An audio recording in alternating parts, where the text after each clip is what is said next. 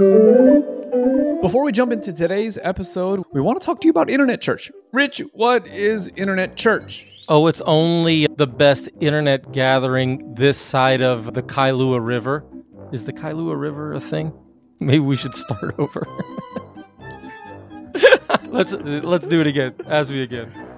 No, let's leave it in. Now let's talk about Internet Church. Internet Church. Actually, it's a thing we do every other Friday night where we all gather together, encourage the saints in truth. It's uplifting. It's edifying. It's just a time to gather for about an hour on a Friday night or day, depending what part of the world you're in, just to be encouraged by the saints. You think you would like something like that? Is the Pope Catholic? You bet your sweet bippy the Pope is Catholic. And Justin, Internet Church is all about gospel freedom. It's good. I'm trying to think of the follow-up question. I'm like, man, this thing is lagging. All right. Absolutely love it. So if you were to No. What are we going for? Are we trying to be funny or are we trying to be serious? I don't know. It's whatever. We're trying to let people know to... I'm not as gifted as you are in this department, my friend. So join us every other Friday night, 8 o'clock Central, 6 o'clock Pacific, 9 o'clock Eastern. If you are international and want to add that to your calendar so you don't have to do all the time conversions, head on over to lovereality.org/circles and add the Internet Church Circle to your calendar.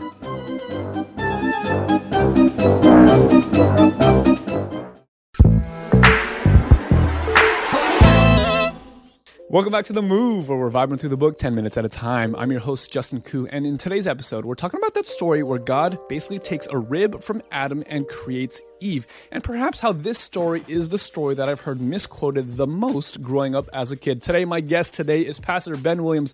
Ben, how you doing, buddy? I'm doing good. I'm excited to be here. Excited to talk about the rib. Absolutely. When I was a kid, and I want to know if your experience was the same, Ben. When I was a kid, I would hear the story of Adam naming all of the animals. You remember reading those blue Bible story books. I don't know if that was something that you grew up with, but when I was in class on the weekends at church, we would talk about how Adam would name the animals, and those are the monkeys, and those are the lions, and those are the tigers, and the bears, oh my. And then there was always at some point in the narrative where Adam kind of had this moment of introspective, where he was like, hey, there's a boy, there's a girl, and the 1, 2, 1, 2, 1, 2. And then he almost kind of like looks at himself and realizes that there's no one like him, and he starts to feel kind of like lonely. And that's when God's like, oh, don't worry, I have a plan for you. I'll make Eve.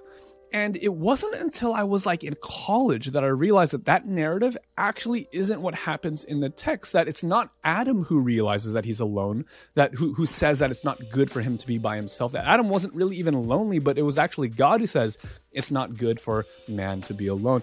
And I thought about how interesting that was, and maybe I'm thinking too much into this, maybe I'm reading too far into this, but to me it started to ask questions about like soulmates and the idea of everyone should be married. Because if it's you who notices your loneliness, there's some implications there for life growing up as a hormone rage teenager or whatever the case is. I don't know if you've ever had that experience where you're like, I am not meant to be alone by myself, or whatever the case is. And I don't know, I just thought that this narrative was interesting, that the way the story was told to me as a kid kind of fed my insecurities as a young man. I don't know if you feel like that's relatable at all, or am I just crazy here? Oh, definitely. Yeah, and I think when I was reading these verses, No, definitely it's relatable, because I think that's the way that I grew up with it too. And the weird thing too is if we think of that, if we think of it in that way too, then it's like women were only created then because it was like an afterthought that like God forgot. Like Adam's like, hey, you forgot about me, and God's like, oh, my bad. Oh, you're right. Yeah, I guess I can make something else for you. But in the actual narrative, it's actually like God realizing that there is like a helper that can be made that can actually better creation. Because I mean, it's beautiful seeing that God is the one that really wants this for Adam. Although maybe Adam felt like he had some kind of like relational loneliness, God's the one that noticed it and was like, hey, actually, I'm going to make something good. And it's really interesting to me that he says that the Bible there in verse 18, it says, God said, it is not good, which is interesting because the whole narrative so far has always been God saying, I made this and it's good. Right. I made this and it's very good. But he makes man and he's like, actually, I made man in my image, but it's not yet good. There actually needs to be something more for it to actually bear my image. Interesting. Yeah, I was actually talking with Kessia Rain about this in one of the previous episodes, how to be made in God's image isn't just a standalone thing that Adam can accomplish on his own, nor is it the kind of thing that Eve on her own accomplishes, but there's something in the togetherness and the community relationship between the two of them that is very, very good. And I think it's really cool that, yeah, God's like, all right, guys, I got something even better for you in store. Yeah, definitely. And I love that it's if we believe that God is as intentional as he is, especially with creation, like woman was not an afterthought. It wasn't like a oops, I messed up, but it was actually a part of the plan. And I think this sorry, is go this ahead. is I didn't mean to interrupt you. Oh, go ahead. No, go. You're good. Go ahead. Oh, okay. So yeah, no, I think it's really important that we realize that women was not like an afterthought, and it wasn't this like, oh well, let me like make women only because man is lonely. Because then what view of womanhood then do we see that like women, one, are an afterthought, and two, only there to make man not feel lonely? But in reality, like that's not even close to it. Like women were made with intentionality because they are an aspect of God's character that men in and of themselves cannot capture alone. Right. So one of the things I noticed in this story is the difference in how God crafts Eve. And it's a really interesting thing where God is, when it comes to Adam, forming him from the dust, but then he uses a different method, which is really unique, right? Because God speaks the worlds and the universes and everything else into his, he speaks it. And then with Adam, forms him with his hands and from the dust, then why is there a different method here? Is there something that we can learn or glean from the idea that God takes Eve from a rib as opposed from the dust? I'm sure that there's tons of things. I think the one thing that stands out to me, especially at the beginning, is just that they are so connected that they are not separable. Like this, like man and woman is not something like a species versus another species, but it's actually one species that is interconnected at their very core of who they are. And not only that, but in this time, like ancient Near Eastern, there was lots of different things, like certain gods would be taken from the ear of another god, or certain gods would be taken from the foot, and it would mean something. Like there was meaning to it.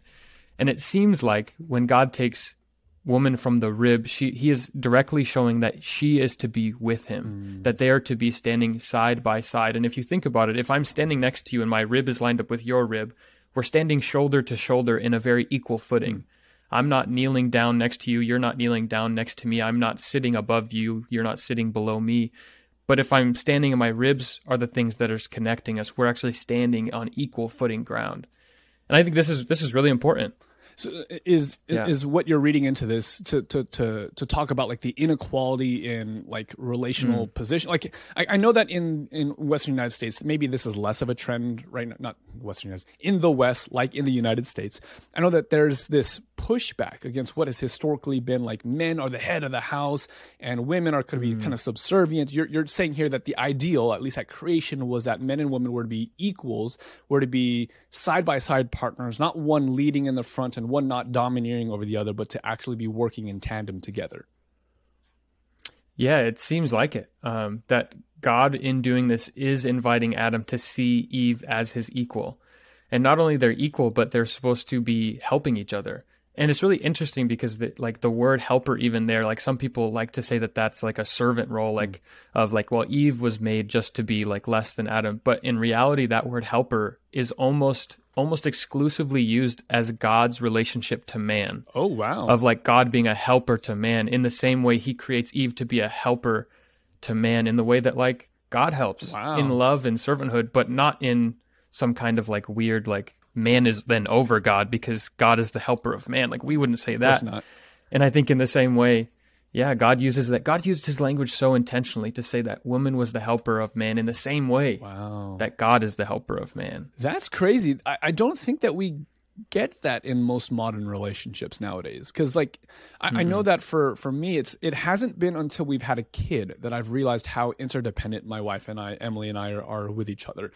Because before then it was very like, we accepted the narrative of like, we both have our own things going on. We have our independent lives. We have our independent careers. And not to say that that's bad or wrong or anything like that, but it didn't mean often that we depended on each other at some deep and meaningful sense. Maybe we depended on each other to take care of the house and to do the chores and to cook meals. We would depend on each other in that kind of a way, but it was so inconsequential.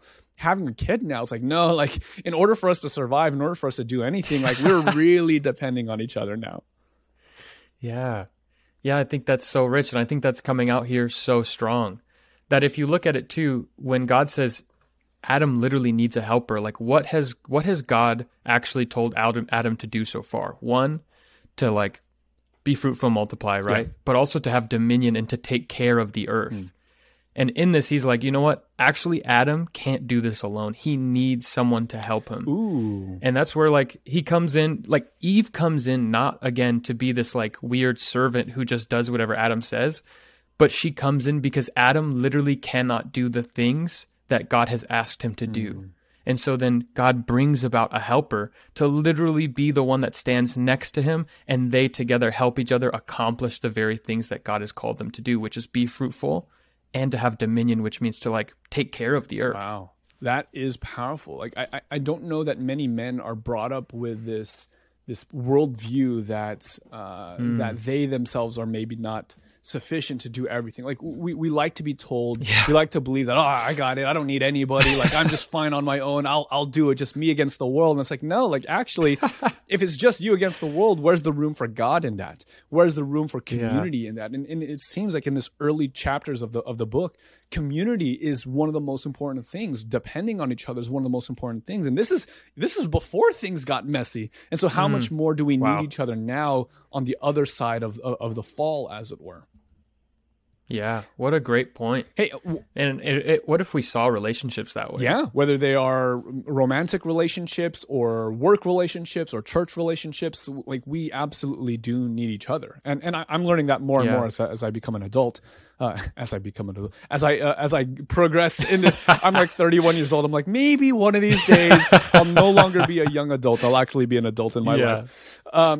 Hey, one of the themes I wanted to touch on, because I remember when this was presented to me when I was, 17 years old, was the idea of sleep. Like, have you ever wondered or reflected on why is it that God put Adam to sleep in order to create Eve? It's not as though like back then he needed Novocaine or he needed sleep gas because the surgery was painful. It's not like God's like clumsy when it comes to that, but there's this reason, or I don't know, I'm reading into it. I don't know if this is the actual reason, but there seems to be an intentionality with putting Adam to sleep before creating Eve. Do you have any thoughts on that, or should I just share my theory? I think just share your theory, because I don't have thoughts on it, but I love anything that has to do with sleep. So go for it. Are you a sleep enthusiast? Oh, I would say I'm a connoisseur of sleep. A man of culture, I see. Yes. Okay, so here's my thinking. When God creates Adam, it's just Adam and God. Like there's this immediate relationship that's super personal. It's super intimate. But then if at that point God was then to like speak Eve into existence, or even to take the rib out of Adam and to create Eve, from the moment Eve opens her eyes, there's two focal points. There's the Godhead and there's Adam. And so from the beginning, her attention is always going to be split between horizontal relationships and vertical relationships, if we can use that kind of language. And so one of the things that I've wondered is, perhaps could God have put Adam to sleep actually for the benefit of Eve, so that while Adam is sleeping and Eve opens her eyes for the first time, the only focal point that she has is him. And so could this somehow signify that the importance of us having a personal and intimate relationship with God prior to entering into any type of romantic endeavor, into any type of courtship or relationship seeking kind of phase of our life? Yeah, definitely. I love that. And I think that it's very true, because if we don't have that, then everything gets out of whack, and we actually start to put our partner in the place of God and then actually have expectations of them that would only be expected of God. And think about it. Your wife, if she expected you to do everything God did, she is going to be one unhappy woman. It's true. Because you can't do it. You literally can't fill that role. And so unless you have that role filled, we will automatically try to put anything and anyone in that role, because that role needs to be filled. And so I think that's a beautiful point, Because if she is able to fill that role of this worshipful relationship of having a God that's the creator first, then she can actually order Adam correctly as a helper rather than something to be worshipped. I think that's that's a great point. And how many times I don't know about you, but I know that for me, how many times have I inadvertently and unintentionally allowed my relationships to be the focal point of my worship and adoration? Maybe I didn't actually like get down on my hands and knees and bow down to this person, but when it comes to absorbing my attention and when it comes to having ownership over my emotions and my happiness and my purpose and steering my life, how often have I allowed my romantic relationships or any kind of horizontal relationship to take that place that only God should be taking? Yeah, that's so real. And I think that is the whole intention of this whole passage, is just about the relationability of man and woman, that we relate to other things, but we first, what you just said, we first need to relate to God. Because the minute we put anything else there is the minute we're going to be let down. We're going to start getting manipulative and controlling, and we're just going to really start ruining everything. Lord knows that's true.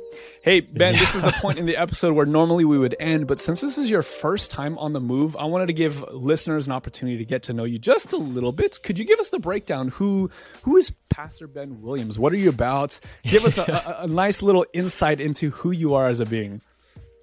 Yeah, a little insight. I am freshly Pastor Ben. Yeah. I have previously been Ben up until the last couple of days. Before we got on the recording, you literally finished your last course in your seminary. What's the right language for this? Pastor school? Yeah, my seminary, pastor school, master's classes, all of that applies. But yeah, I just finished my master's of divinity, so that I'm going to start pastoring in Maui come here in a couple of weeks. And yeah, I grew up in Hagerstown, Maryland. It's a great place. Grew up Adventist. Lost faith for a little while. Didn't really believe God was real. I think more of anything, I just didn't believe that He cared. I thought maybe something created things, but then He stepped away, and God found me and took me on a journey, and He brought me in. And yeah, I don't know ever what to say, because after I say that, I'm like, that's the core of it. And that's the core of it. No. I think that's important. And you know what? We'll get to know each other a little bit more as the season continues to unfold. But Ben, I'm so stoked that you're here. Thanks so much for being a part of this journey, and I'm excited for further conversations. Yeah, I am too. Thanks for having me. Absolutely. All right, guys. We'll see you guys in the next episode. Take care. Hey, real quick, before you click away, I wanted to invite you guys to be a part of an experience where not only are you listening to the episode, but you're participating in the conversation as well. We have a Facebook community group where episodes are being hosted and conversations are being had. If you have questions about the text, if you have observations that we didn't mention in the episode itself, or even, like, God forbid, you found something in the episode that you're like, nah, they're wrong, they didn't get that right, and I want to correct them, we want to welcome that kind of interaction over at the Facebook community group. There's a link below this episode in the show notes or the YouTube description, whichever format or medium you're using. There's a link there. We'd love to invite you to come in to join all the rest of us as we're moving together through the scriptures. I think it'll be a lot of fun, and we value your input. So definitely click the link, join us, and we'll see you guys in the community group.